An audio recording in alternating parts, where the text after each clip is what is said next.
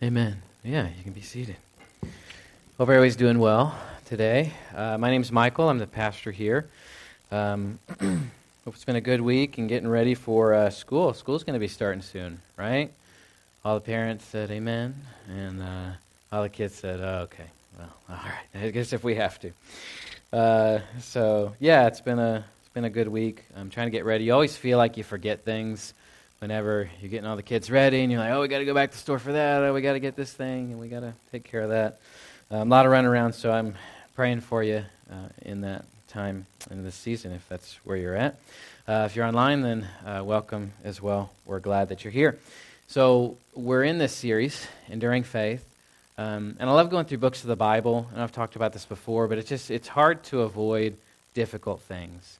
And as we kind of just read through every line and every text of a book, it forces us to deal with difficult realities, things that maybe we wouldn't, or pages of the Bible we would normally go to if we had a choice, but I'm thankful for that. And so we're actually taking the shift from 1 Timothy to 2 Timothy. When I was working through this series, I was just praying, and the Lord impressed upon me that it would be really good for us to understand what takes place from 1 Timothy to 2 Timothy. There's a big cultural and contextual shift. So the things that take place while Paul's writing in 1 Timothy change a lot. There's a fire in Rome, and so Nero, who is the emperor at the time in Rome, he's probably one of the baddest emperors there was. He was successful in a lot of ways, but he really hated Christianity. And so what he did was, when there was this terrible fire, he at the end of it, he said, it was the Christians that set the fire. And so after blaming them, he was able to use that to increase persecution. So much so that you couldn't have been we would maybe consider a casual Christian or believer, somebody who would say, yeah, I follow Jesus, without this fearful expectation or thought that you might have to leave in the middle of the night. Somebody might come take you to prison for believing in what you do, and then not even knowing for sure where you would go after that. Paul, when he's writing this, it takes place after that fire in Rome and after Nero has used this as an excuse to attack the church and to attack Christianity. And Paul finds himself now, instead of being relatively free, although he's imprisoned at different times during his missionary journeys and his ministry as a whole, now he really is finding himself in probably this place that's more of like a cold, dark dungeon, a place that he's awaiting, basically a guy who himself was kind of like on death row. He was awaiting this opportunity to become a martyr. He wasn't going to leave this place. There wasn't this hopeful expectation that he was going to get out of there. And so he shares some things with Timothy, knowing that the end is coming. And that's where we'll be for the next several weeks. So don't be depressed by that. But but hear that Paul, a guy who got taken as this individual who was approving of Christians being killed before Jesus got a hold of his life, as now this guy's just completely sold out. And he gives us this opportunity to see what that looks like. If we were in his situation, would we do the same thing? I think we need to ask ourselves those questions. And so in the series on enduring faith, just the title for today is Real Faith. You can't go from 1 Timothy to 2 Timothy while Paul was dealing with a lot of issues in the church, how it was run, what we were supposed to do, to 2 Timothy, and then realize, oh, wow, things just got really real, if you understand where he's at and where he's writing from. And some of the things that he's going to say are because of where he's at. So God has given him these words, and we get to read them today. And the phrase I was thinking of, just like, how do we hold on to text? Because I know we don't, most of us don't sit down and just, memorize large portions of the Bible. And so what do we need to take away from this? Well, my thought was just this, the real deal. And so you think about that phrase, a lot of things come to our minds. You know, if somebody were to say that to you and say, or about you, they're the real deal, it would be a good thing, right? It would mean this person, whether they are talking about your Christianity, they would probably mean something like they're really genuine, or they're true, or what they say is who they are, or what they say is what they actually do. Maybe when you think of something like a precious stone, right? None of us want to go to the jeweler and get that diamond for that special somebody, and then months later down the road you find out it's not the real deal, right? That would be a bad deal. That would be a bad day, right? And so we always want to make sure we're doing those things, we want to get the real deal, right? Well, I was thinking back to my experience too, just kind of growing up and going on mission trips and going to different places. And I actually got to come to New York when I was a kid in student ministry. So I was like seventh grade, I want to say. So I just entered student ministry, and I had no idea what New York was like. We went to New York City, which is obviously not the whole of New York, right? So that was my impression of New York. And so we spent some time in New York City. It was just a few years after the World Trade Centers had come down. And so they were still they were picking up a lot of stuff, working on memorials and things, but it was still just kind of, there was a lot of debris and stuff that you look at and you're like, wow, this is tough to see in person. And so as we kind of go around and visited places, we were with a singing group, so we were doing that. And we came to this area where there are guys with trench coats. Like, I didn't really understand it. A lot of guys with trench coats, and they would open up, and they would have, like, watches, and they'd have, like, glasses, and he'd be like, you want a Rolex? I'd be like, yeah. Yeah, man, I don't have money for that, but I do. Oh, it's only $10. I'm like, what a great deal. What a great deal. So on that trip, my first impression of New York, from New York City, I came back with some, Oakley sunglasses. I think they were missing a letter, though. They weren't the real ones either. So got the bad end of that deal. And so I got back, and like Mom and Dad, like, check it out. Rolex.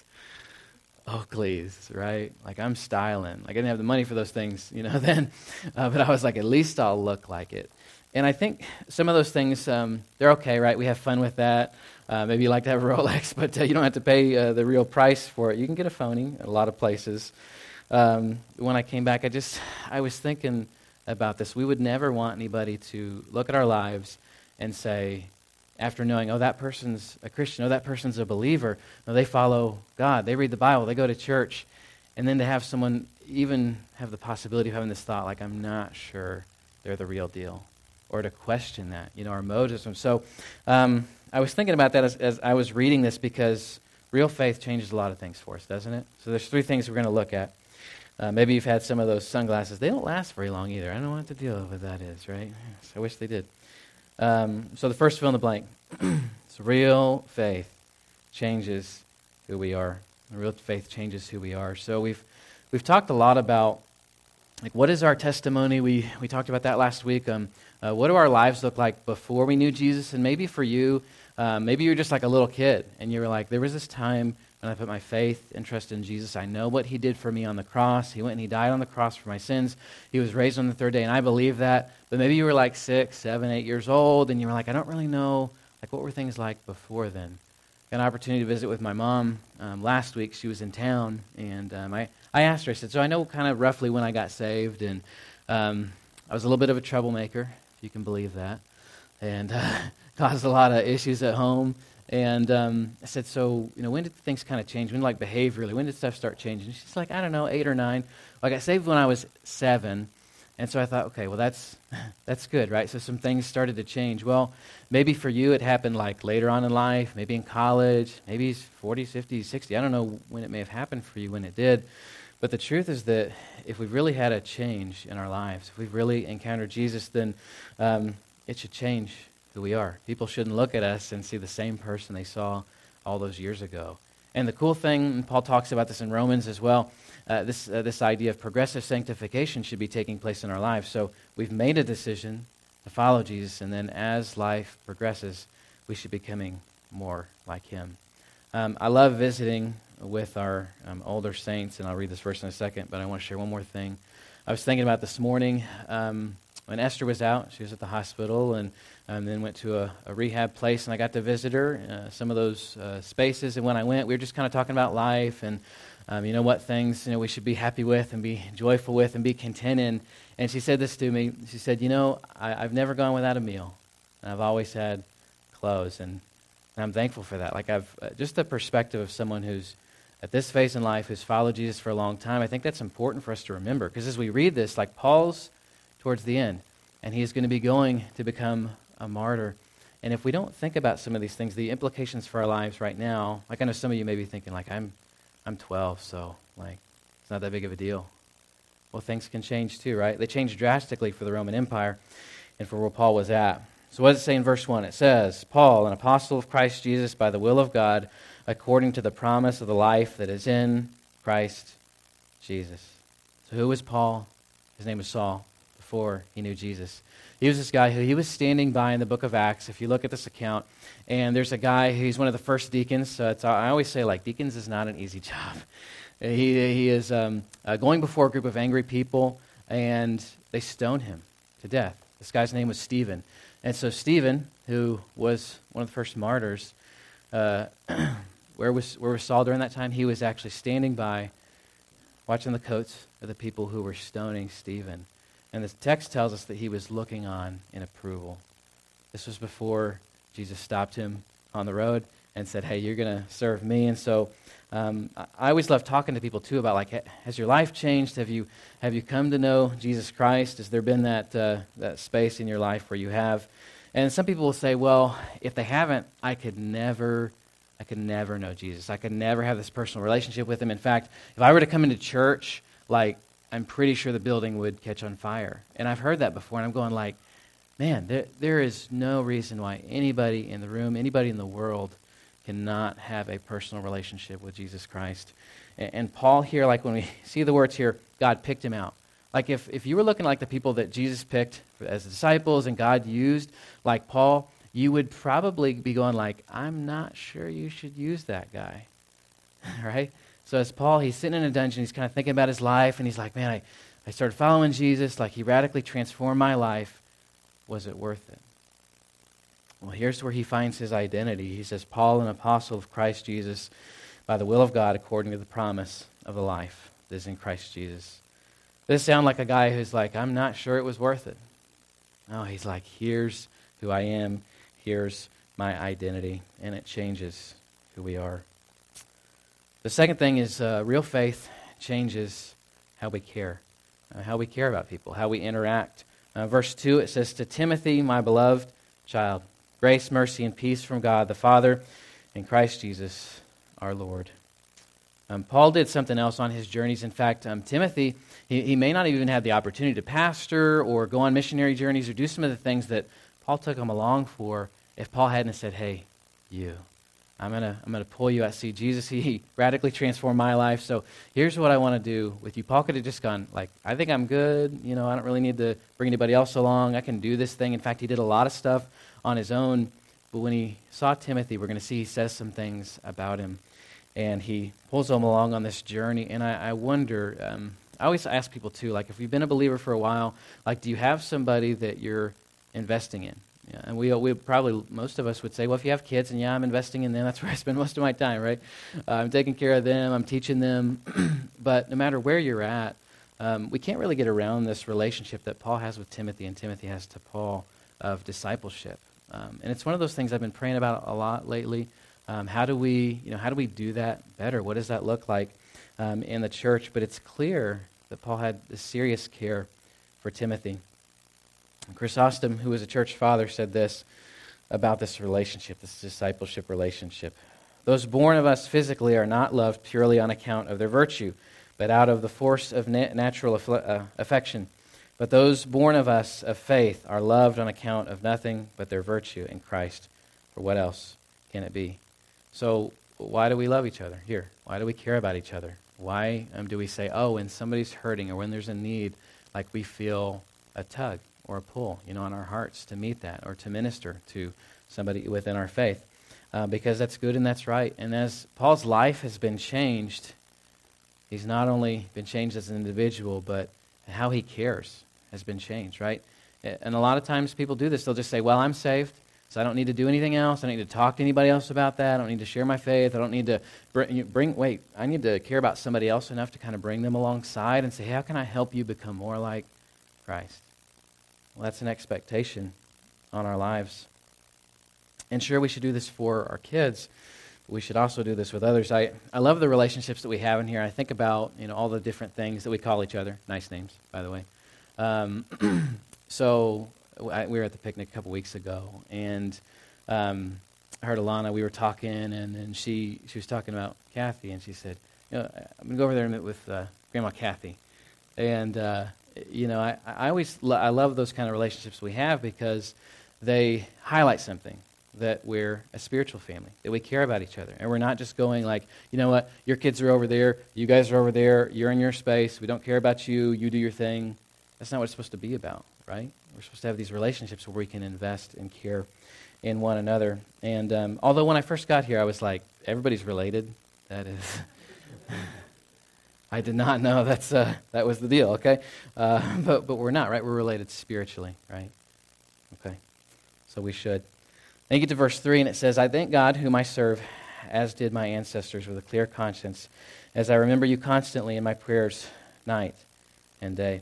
So one of the things that Paul's dedicated to, so he's not only who he is has been changed, but how he cares has been changed. He's not just like, hey, Timothy, come along with me, kind of, look at some of the things that I'm doing. If you could emulate that, if you could do those things, then it'll go well for you. You'll have a good life. God will be like, good job.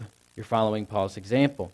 But he takes it a step further than that. And this comes to this area of prayer ministry, which is always tough. I always feel like we have a hard time even praying like for ourselves sometimes. Like we're just like, I don't have time. I don't have time to talk to God, but we should be.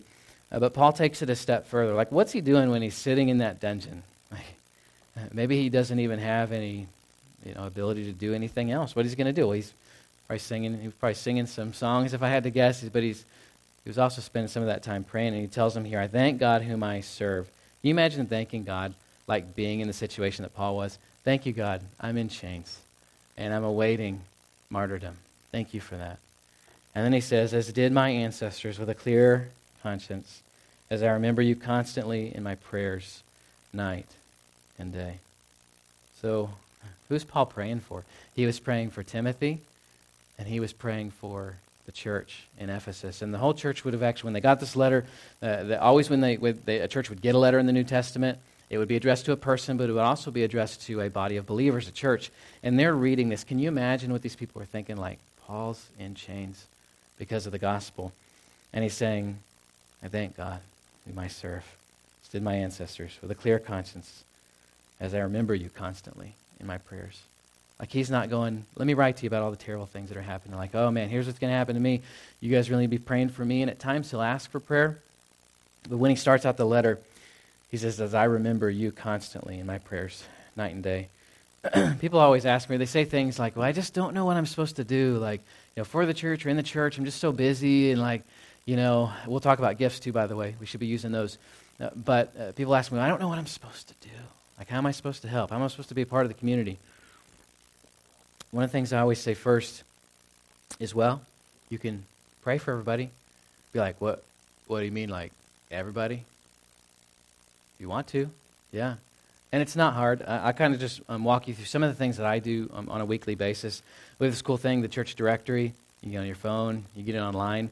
What I first started doing when we came here was just taking everybody's name, just like going down the directory. And I do this every week. I've been doing it since we came here, and I just pray for every person. And then I was like, you know what? I can do more than that. I think I could do more than that. So I took those and I copy and pasted everybody's names, and I started, as I'm talking, having conversations with you, asking how things are going.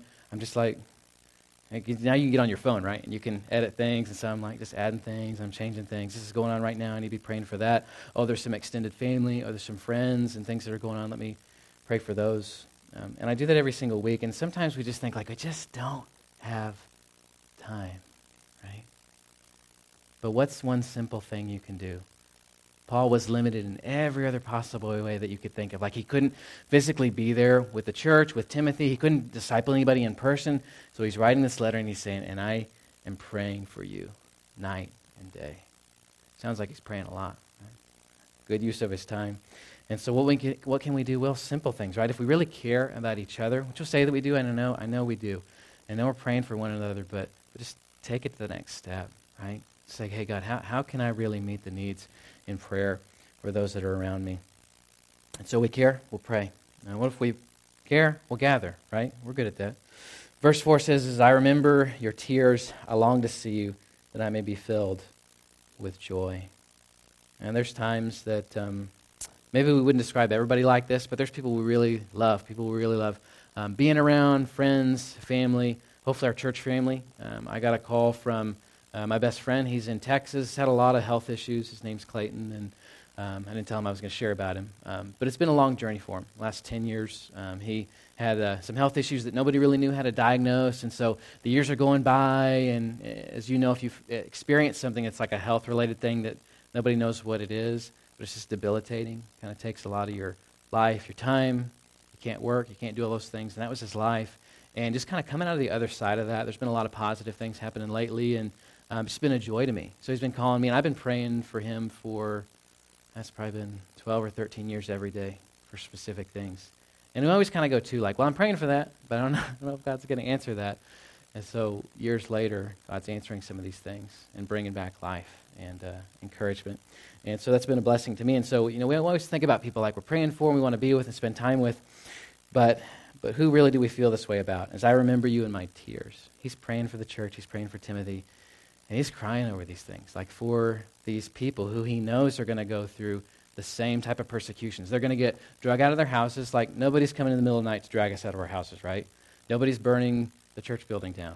Nobody's coming and saying like, this is illegal. You can't do this. All you have to do is say that Jesus is not Lord and that Caesar is Lord, and then we'll leave you alone.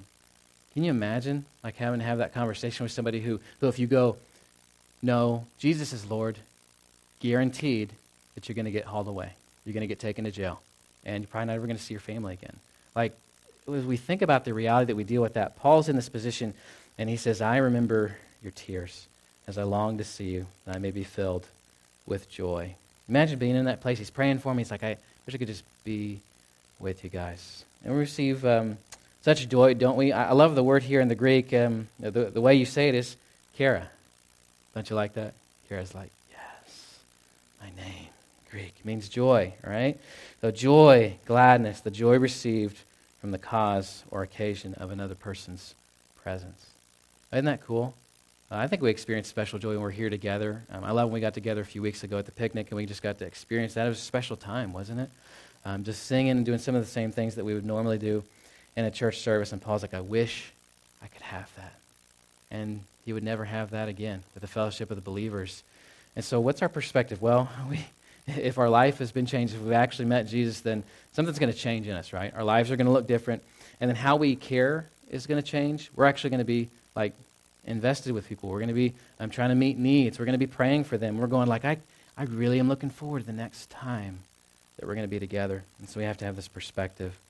And then in verse 5 it says, I am reminded of your sincere faith, the faith that first dwelt in your grandmother Lois and your mother Eunice, and now, I am sure, dwells in you. Now, some people read this and they go like, oh yeah, faith is passed down. It's just given to the next line, and they just automatically are faithful. They're following God. Well, that's not always the case. And for us as believers, we know that each person makes a decision to follow Jesus, okay? So you get the opportunity to hear the word, the knowledge of truth, the gospel, and you get this opportunity to make a decision. And so Timothy, although his dad was probably in the picture, he just wasn't somebody who was following God. And so Paul references here, he goes, I'm reminded of your sincere faith, that by the way, you had an example of in your grandmother and your mother. And this was before Paul picked him up and took him and said, hey, here's what you're going to do. You're going to lead the church. And he's like, I don't know if I can do that. And here's what he says about him, about the sincere faith. In the Greek, it's the anapokritos, this undisguised faith. We're walking around a lot of times, too. We live in this culture that doesn't have to deal with the persecution. So Paul's writing to a people, and when he says sincere faith, he's going, it's a faith you'd be willing to die for. Like, whoa, that's not just sincere, but it's a serious faith, isn't it? So Paul says the sincere faith. Sometimes I think we wonder, well, how do we know? Like, how are we like living our lives? Ultimately, the things that we say are kind of what people go off of, some of our actions, but they don't see everything. And so how do we measure ourselves? How do we say, do we have this sincere faith? Are we really pursuing after God? I always love going back to Galatians and the fruit of the spirits. If you look just a few verses before that, you'll kind of see this list of things too that go, here are some things that somebody may not have a sincere faith if they say they're following God. And when Paul, he also wrote the book of Galatians to the church in Galatia, and he was trying to get them to understand it's not okay to not have a real or sincere faith. And here's what he says to him in Galatians 5:16 through 26. I'll read that. But I say, walk by the Spirit, and you will not gratify the desires of the flesh. For the desires of the flesh are against the Spirit, the desires of the Spirit are against the flesh. For these are opposed to each other, to keep you from doing the things that you want to do. But if you are led by the Spirit, you are not under the law. Now the works of the flesh are evident: sexual immorality, impurity, sensuality, idolatry, sorcery, enmity, strife, jealousy, fits of rage, rivalries, dissensions, divisions, envy, drunkenness, orgies, and things like these. I warn you, as I warned you before, that those who do such things will not inherit the kingdom of God, but the fruit of the Spirit. Most of us should know it, right? Love, joy, peace, patience, kindness, goodness, faithfulness, gentleness, self-control. Against such things there is no law. And those who belong to Christ have crucified the flesh with its passions and desires. If we live by the Spirit, let us also keep in step with the Spirit. Let us not become conceited, provoking one another, envying one another. So Paul said, here's what the church should look like. And as he's waiting for martyrdom, he writes back to Timothy and the church in Ephesus, and he says it matters who we are. It matters how you live. It matters how you care for people. And Paul was the example of that. So here's the last one. The real faith that we have, well, it's going to change how we live, right? So we've got who we are, how we care, and how we live.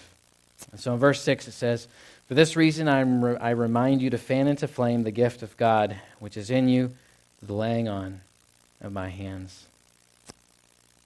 And not everybody has the same gift, right?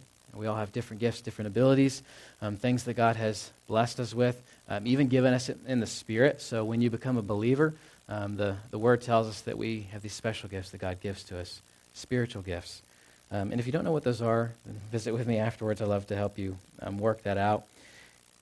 But Timothy, you guy think that maybe he's a leader of a church, and does Paul really have to say to him, hey, keep it up, keep using your gifts, keep fanning that gift into flame, which was given to you by the laying on of hands. Now, maybe some of you, you're like, you got the gift of hospitality, right? So you're like, I like to serve, I like to make things.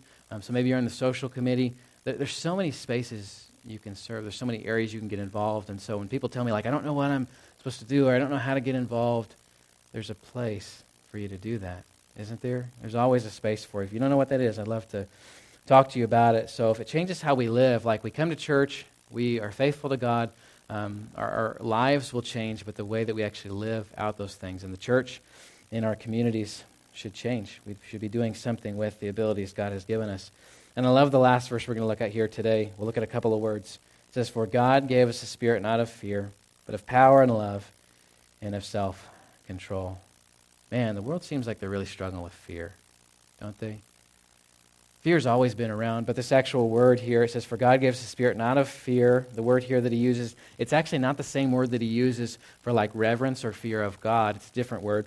So the word here is philia, and it's this word that refers to like a worldly, just crushing fear, weight of anxiety, timidity, or cowardice. It's like, being confronted by something that's scary, to you. And then dealing like, well, I don't know what I'm supposed to do with that. Well, I think we see a lot of this in our culture, in the media. Something gets, put up, and we're like, oh no, what are we going to do? Like our world is over. And we operate in these different modes, and it's been really difficult lately. I think for a number of reasons. But if you've ever been in I think about those cars, there's like fancy cars that have mode button, You're like, I want to go fast. So you put it in sport mode, right? Or something like that. I don't know. Or it's snowy, so I got to go in winter mode, right? There's all these different settings on it. And even as believers, Paul's trying to help the church, and he's going, you can't keep operating in this mode. And can you imagine talking to a group of people that were like, if you're really the sincere faith that I talk about with Timothy, then things are about to get real, really fast. Like you could be killed for the faith that you have. And then he reminds them, hey, we've gotten this cool thing. It's called the Holy Spirit. And here's what God's given. He gave us a spirit not of fear. So we can't, and it's hard sometimes too, right? Because we wake up, we turn on the TV, and we're like, oh man, gas, that's so expensive. How are we going to make that work, right? Oh, there's a new strain. Oh no, fear mode, right? We got to just change the dial, right? And say, I'm going to operate in power that the Spirit gives me, all right?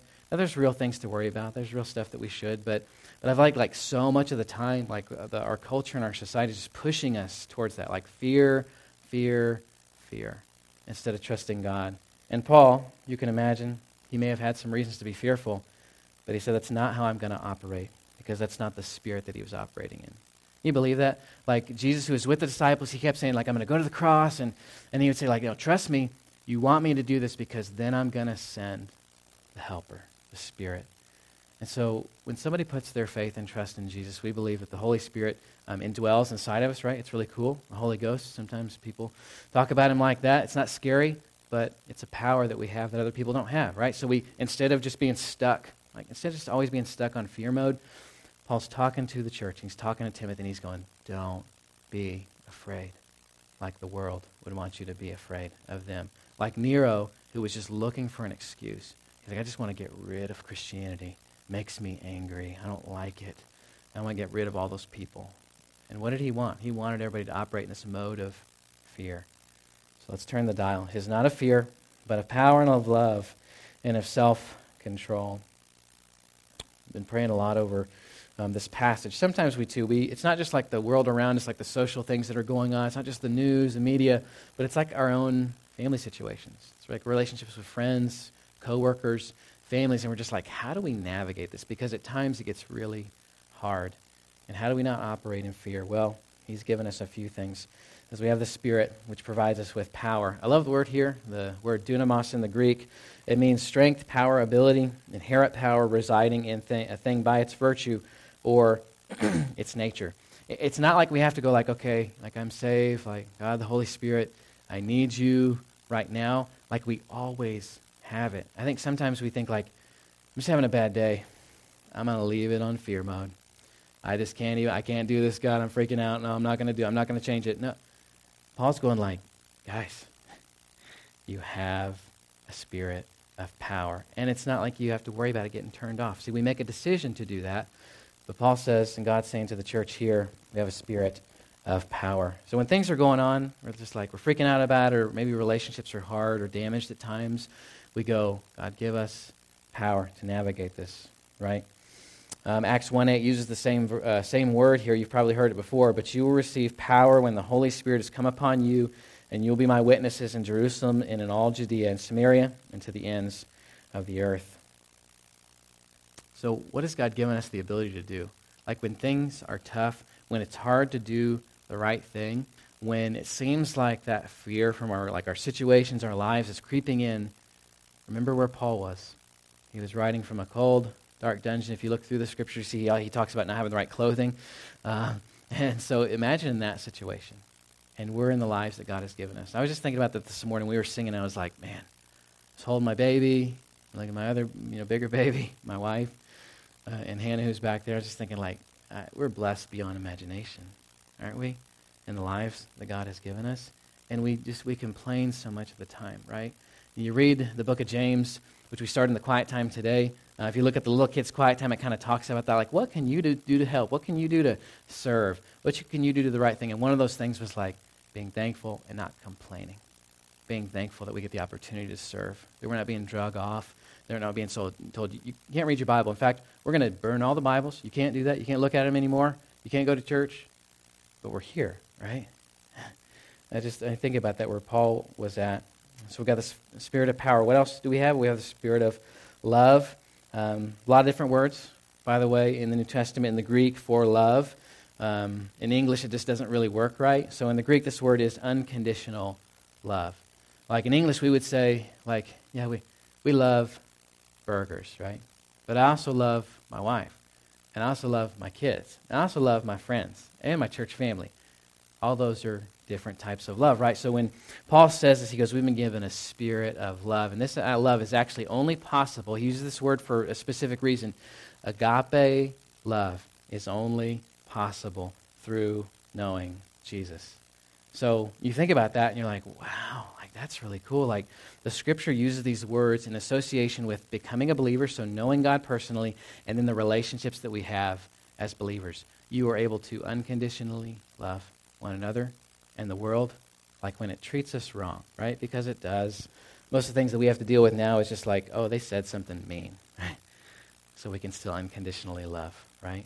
Because we have the truth and we have these relationships that God has given us. Last one, self-control. Oh, that's a really hard one. Spirit of self-control. Sophronos in the Greek just means to be disciplined. And the meaning here is an admonition or calling of sound mind to moderation and self-control. So we don't operate in this mode of fear, right? So is the rest of the world just going like, crazy, like they're being fearful. They're responding like really aggressively and angrily to things. Like, how dare... It's just like you turn on the news now, and it seems like it's really been the last couple of years just more heavily. Everybody's operating in such fear and such anxiety and such like just, I'm so out of control, what's going on? I can't believe this other thing happened. But then we're also cause-oriented too, right? So we'll jump on the bandwagon, or we'll put some on social media, and we'll be like, you're a terrible person because you believe this, or you do that, or people will take to the streets and like riot and smash things, set things on fire. And Paul's going, look, Nero blamed us, right? He blamed the Christians on the fire, but that's not who we are. By their very identity, Christians are self-controlled. He says we have to operate in this spirit of being self-controlled. So real faith, what does it do? Well, it changes who we are individually. We can hide a lot of things from people, I think, too. It's really easy for us to do that out in the world, even here at church. I always say, like, you can hide a lot of things from people. Usually not your spouse. Usually not your kids, right? They're a pretty good compass for your life. So if you're like, I'm not sure, in Galatians, which set of things do I match up with? Somebody who's following Jesus, being faithful. It's not that we don't have a hard day, right? But how do we match up? How does the whole of our lives? You might ask your spouse or your kids, am I self-controlled? Maybe not all the time, hopefully most of the time. So it changes who we are. And it changes how we care about people. Like, when we come here, there should be a place of encouragement, right? Of lifting up, of loving one another. And then it changes how we live. So we come here to this place, and as we go and we go out and we do things, like we shouldn't be the person who, I always think about this, like the person who when we come walking up, we come walking up and somebody's like, I hope they're not coming to talk to me because it's probably going to be bad. They're usually unhappy. They're not nice. Like, as believers, what should we operate in? Well, it changes how we live, too. And if that's the case, what are we supposed to be operating in? The spirit of power, love, and self-control. So when the rest of the world looks at us and they're like asking, hey, did you see this thing on the news? And you're like, yeah, I saw it. What are we going to do? Like, the world is going to, I'm going to keep doing what I've been doing. Like, God is good. Like, bad things can't happen, but God's faithful, so I'm going to focus on that, right? So we won't lose our minds, right? We say we operate in the spirit of power and of love and self-control. And you know what? God can handle anything, no matter what comes our way, whether it's health, illness, whether it's a family issue, whether it's a job situation, whether it's whatever's going on across the world, right? God can handle it. And so we say we don't operate in this mode of fear. As Paul's talking to the church, he's saying, don't do it. Don't do it. What do we have? Power, love, self-control. I'll close with this quote from a theologian, Philip James Bailey. He said, it matters not how long we live, but how. When I first read that, I was like, that was really short. I felt like he was supposed to say something else. And then I read it again, and I was like, it matters not how long we live, not how long we live, but how. And what he was implying was it matters how we live right now. So our lives should be changed. We should care about people, right?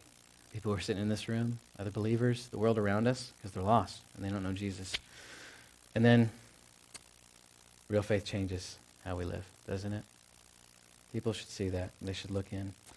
And so I wonder, maybe you're here today and you're like, I'm saved, like I have a relationship with God through Jesus Christ. I believe in what he did for me on the cross. He was raised 3 days later, and I'm like, I'm in the church. I believe that. So like, what's the next step for you? I don't know. Your relationship with God is different than mine, and so I think you just need to, maybe just today, just like go to the Lord and say, God, what's the next thing do I need to do? Like maybe you're just going like, if it changes who we are, like maybe I just need to make an adjustment. Maybe I need to make that more clear in the way that I live. Maybe if it's like, I don't really know that I care about other people, and guys, you can be in any space in this room. You can be a believer and just like be hard and calloused towards others, and go like, I just don't know that I care about anybody else. And God, through Paul, was telling the church, like, we have to care about one another, right? We can't just come in and out of this place and be like, I don't care about anybody. Paul says, you got to care about who we are and how we live. Maybe you just need to take that next step. You're like, I'm really, like, I love what the kids shared a couple of weeks ago. We were talking about camp stuff, and Carson had shared in particular. He just said, I just want to be like somebody that when people see me, like they know I'm a Christian. Like I just want to live that out so well that it's not just like when I'm at church, but when I'm at football practice, when I'm in the school hallway, people are like, that guy knows Jesus. And that's what we should all be saying. Like if that's not who we are, we got to make an adjustment. But maybe you're in here today and you're listening online and you're going like, I don't know, maybe I've not really understood what that's about. Maybe I'm not really sold out for the Lord. Maybe I've never really made that first time decision to put my faith and trust in Jesus. And so I just want to give you that opportunity today. It's as simple as this. Admit you're a sinner. We all are, right? Everybody makes mistakes. Believe that Jesus is God's Son, that he died on the cross for our sins, and that 3 days later he got up. Nobody else has done that. So he conquered sin and the grave, and in doing all that, he took on all of our sin, past, present, future. We don't have to bear the weight of that. By the way, when you walk out of this room, there shouldn't be any weight on you, right? Because Jesus died for all those things. Those things you'll do later today, maybe. He died for those things, right? That's good news, isn't it? The last thing you need to do is just say, Jesus, I believe all these things that I've already said, and confess it with your mouth. When the Scripture talks about being saved and the Holy Spirit becoming a part of our lives, it's one of the things we can't get around. Openly confessing, Jesus, you are the Lord of my life. I hope that if that's you today and you've never made that decision, that you'd make that today. Feel free to reach out to me online if you'd like to do that later, or in person. I'll be here afterwards. Let me pray for us. Father, we come to you today. We thank you that you give us hope and truth and love. We're thankful as we think about real faith. We think about being the real deal. God, we would never, I know most people in this room would never want someone to look at us and just say, I'm not sure if they're the real deal. God, I just pray, not like those fake watches and glasses and things that you can get in other places. I pray that we would be people who, when everyone else looks at us, they would think, that's the real deal. God, that the faith that you've given us changes who we are, how we care about others, and how we live our lives. We know it matters how we live. Pray that you'd help us daily to do that, to not live under the weight of past grievances, things we've done that don't honor you. Pray we can walk out today with confidence, knowing that we have power, love, and self-control for this life, not fear. And it's your name we pray. Amen. Love you.